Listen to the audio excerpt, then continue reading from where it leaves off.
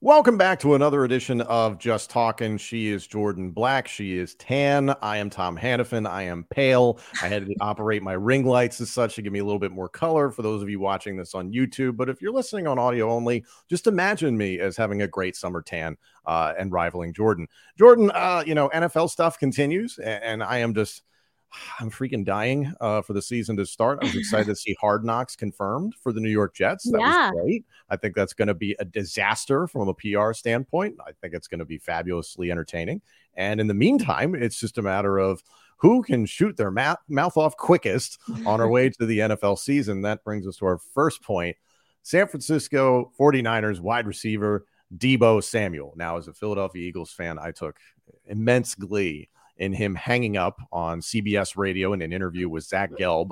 Shout out to Zach Gelb. He is friendly. We're friendly with each other. I've been on his show. I think the world of him. And I think Zach handled it perfectly. The entire circumstance shouted to me that Deebo has whined about this situation, having lost to the Philadelphia Eagles in the NFC title game far too much. And he's sick of hearing of it to the point that he was unprofessional and hung up on a live radio interview. What was your takeaway from Deebo's actions? I think I have answer your first thing. You know what I will say, Tom, the joy of being a female is we can fake tan. So a shout out to my at home, moisturizing tan. It's not that I can't, it's I elect not to, or no, right. We would question you if you did. And as far as Hard Knocks, you don't say no to Hard Knocks, right? Okay, but back to Deebo. I feel like I probably have a really different opinion. Not because I think he should have hung up, because he should have been more professional, but because this story is done and I'm looking at it from a PR perspective. Zach, of course, he wanted 15 minutes with him. When you're thinking from our side of a sports broadcasting thing, we are doing it right now. We've scheduled out a show with a certain amount of minutes and a certain amount of segments. And so he was like, I had 15 minutes with Deebo. I only got 5. What are we going to do? On live radio. On live radio. But here is where my head goes immediately. And I know that this is because I'm now on the other side of the business in comms. I know that what happened was almost last year. We're talking last season. So last athletic year, if you will. And the storyline they've killed in this organization. They're like, if somebody brings this up to you, you got to stop. You're done. Stop talking about it. We have heard it. Everyone's been asking you so many questions. And what Zach did, as any journalist will do, and any kind of commentator on radio or the internet, they're going to keep asking the question. They want the soundbite, right? He was trying to get a soundbite, as journalists so often do. And Deebo kind of did probably what the Niners organization prepped him to do. And so my kind of standpoint on this is they gave him talking points and they said, let's look ahead to next season. We'll see what happens when we go to Philly. We'll see what happens when we get there, looking forward. Was he well-spoken in it? Was he, as articulate as he could have been? Was he giving him long answers? No. But was he answering to the way that he was given talking points? I think so. And I think he was probably doing what he was told, because at this point, what else is there to say? He already had the temper tantrum. He already aired it out. He already talked about it so much. So what was he going to do? Just keep ragging on him? And I think we know the PR person was right there. She got right on the phone. Yes. She was like, we're going to practice. She's like, you're done. Now, I think the hang up was all on him. We know he has a temper, right? Yeah. That was clear. We know he can get boiled up, right? But I also think they told him, stop. I agree with you that those were clearly talking points, but there's a way to do it, and that you start giving shorter and shorter answers. And it's like, hey, I've talked about it, that we're disappointed we lost that, but we're on to next season. Like you wrap it up that quickly, and it's a, subtle thing to the interviewer of like, hey, I'm not going to talk much more about this. Go to something else and I will talk about it. But that's how you handle those situations. I think he got salty. I think he got emotional, to your point. He has a bit of a temper. Here's what I took away from this, and I take a lot of glee in this as a Philadelphia Eagles fan, because I heard this through the entire offseason now, that if Brock Purdy hadn't gotten hurt, if they'd had a third quarterback, if Josh Johnson hadn't been, completely unprepared to go into that game, it's like, well, ifs and buts were candies and nuts, we'd all have a Merry Christmas, right?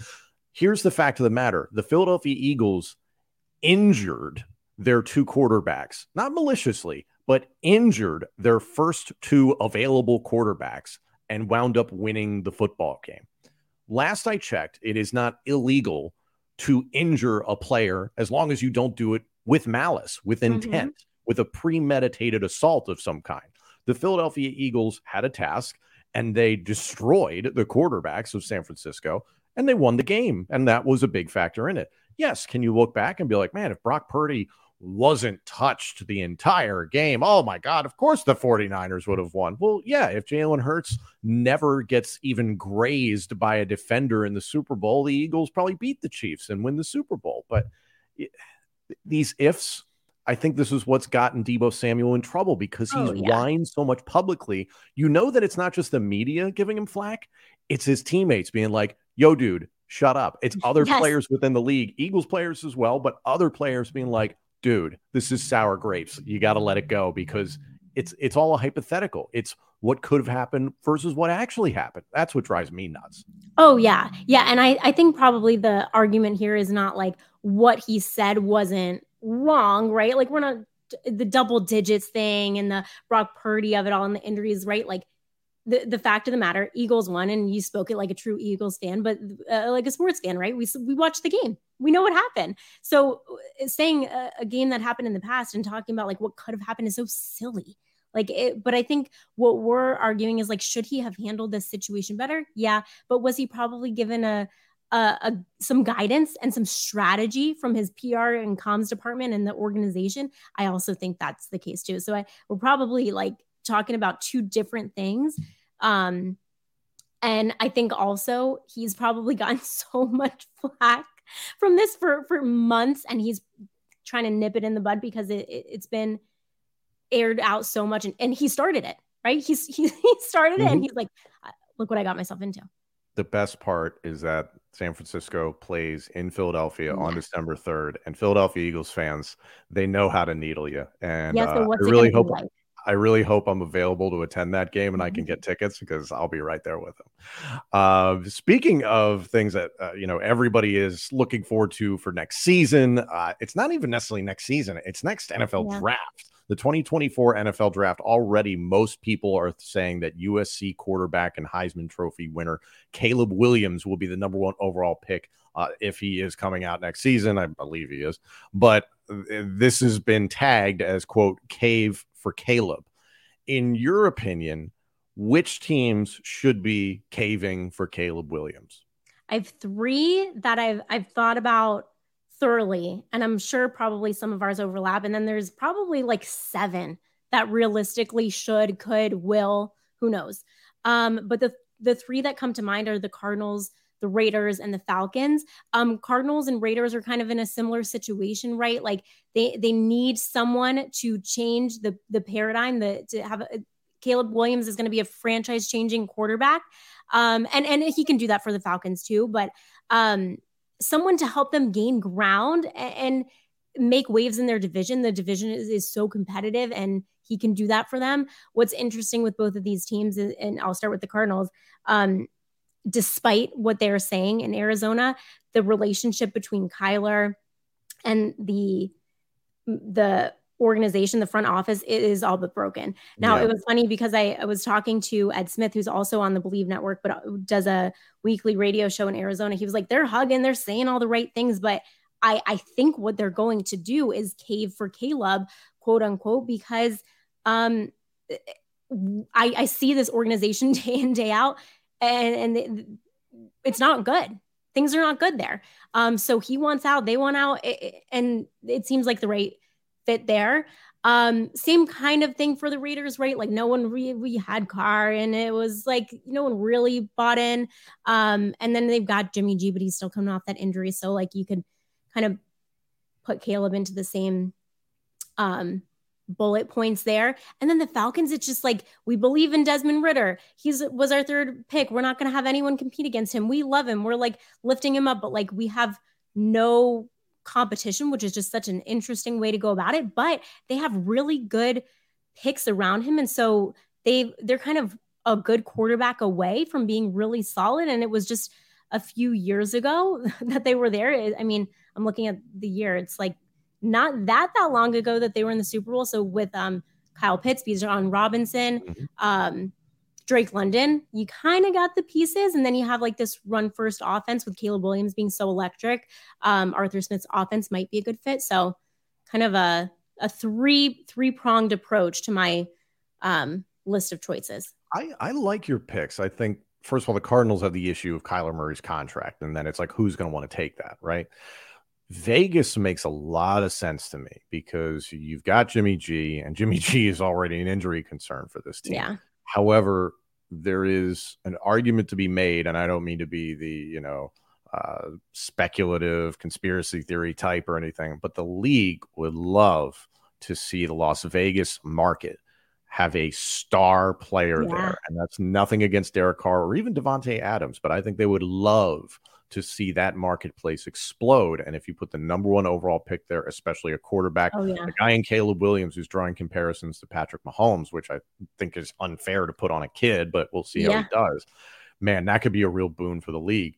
I think the Falcons also make a ton of sense to the points you were just making. I also think, staying within that same division, this Buccaneers team is going to be rough this year. Yeah. And I see a world where they not cave for Caleb, but they're just some bad Bucks. And they just wind up in that situation because it's Baker Mayfield or Kyle Trask. And neither of those guys inspire a lot of confidence. The receiving core is aging. Yes, you have Mike Evans, and yes, you have Chris Godwin, but it's just not the same Buccaneers team that Tom Brady was navigating that went to a Super Bowl. They seem like they've regressed. And also another one I throw out there is a dark horse because they also regressed last year. If things go worse, the LA Rams. And naturally, the USC guy in Los Angeles would make a ton of sense. But I think there's a bunch of teams around the league. Obviously, the Texans got their guy for now in CJ Stroud. Atlanta, Desmond Ridder, it feels a lot like what Jalen Hurts went through, not this past season, but the season before. It was kind of a prove-it year. Hey, maybe you can do this, but we got to see you do it. I'm trying to think if there's any other teams around the league. Maybe the Washington Commanders, if things go really, really bad for them with Sam Howell. Yeah.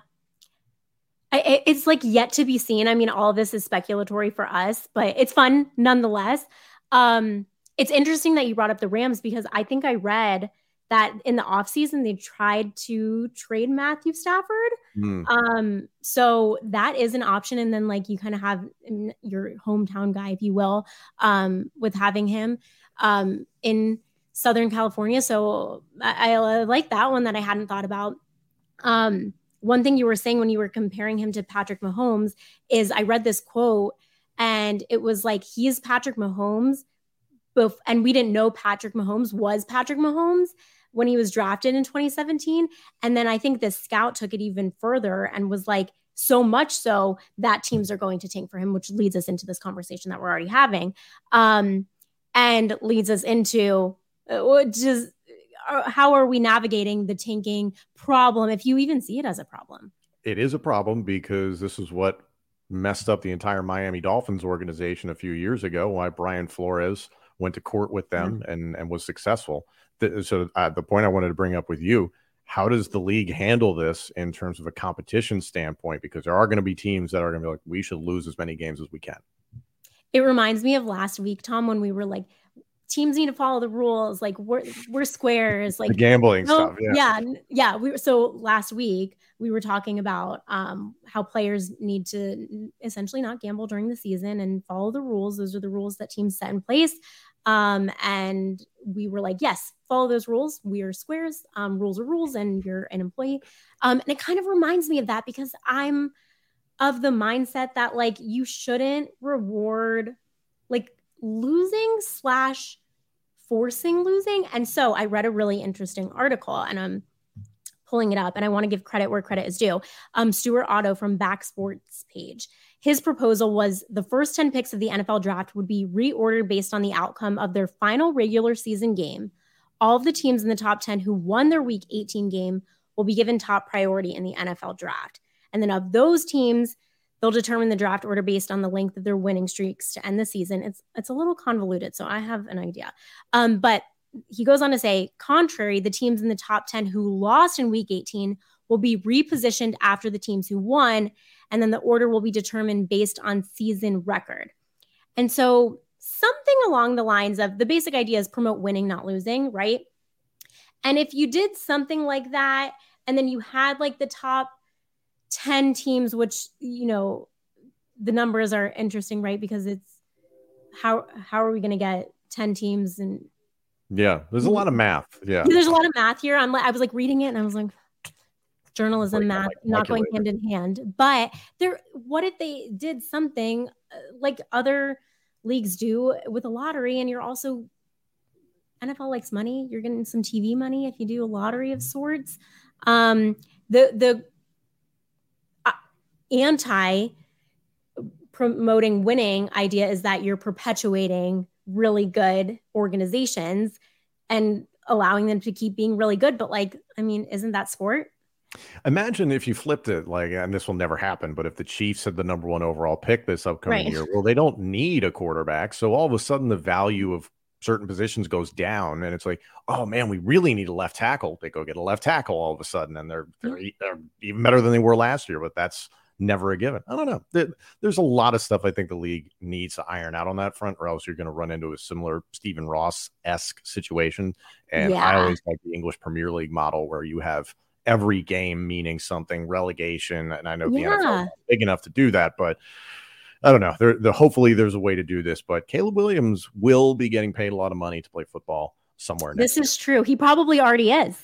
Probably doing it right now. NIL in Southern California, he's doing just fine. Just fine. Speaking of money, that brings us to Juke or Tackle. This is our buy or sell segment. Juke means you sell it. Tackle means you buy it. Our first one brings me to my money transition. Saquon Barkley will play week 1 for the New York Giants. Juke or tackle?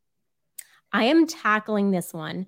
I don't see a world in which Saquon is not with the Giants this season. This is a negotiating tactic, right? They still have 4 days from the time that Monday at 4 p.m. Eastern. Yep. Yeah.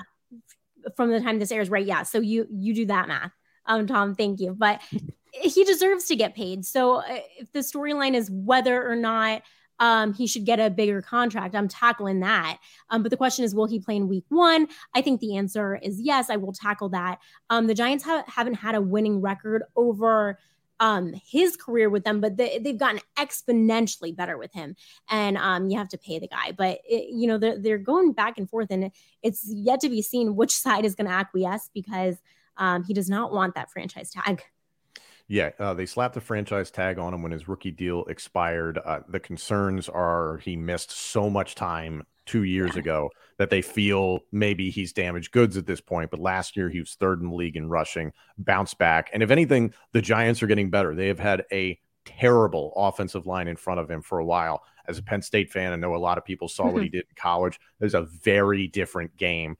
And he didn't even have the best offensive lines at Penn State, but he was the best athlete on the field every single time. He is usually the best athlete on the field when he plays in the NFL, but it's not the same game. You cannot expect him to do what he did in college behind bad NFL offensive lines. So I am going to tackle this, that he will be playing for the Giants, because also it's a bad idea in the NFL, a la Le'Veon Bell, to sit out entirely and hope that somebody puts a flyer on you, because it becomes a black mark on your record.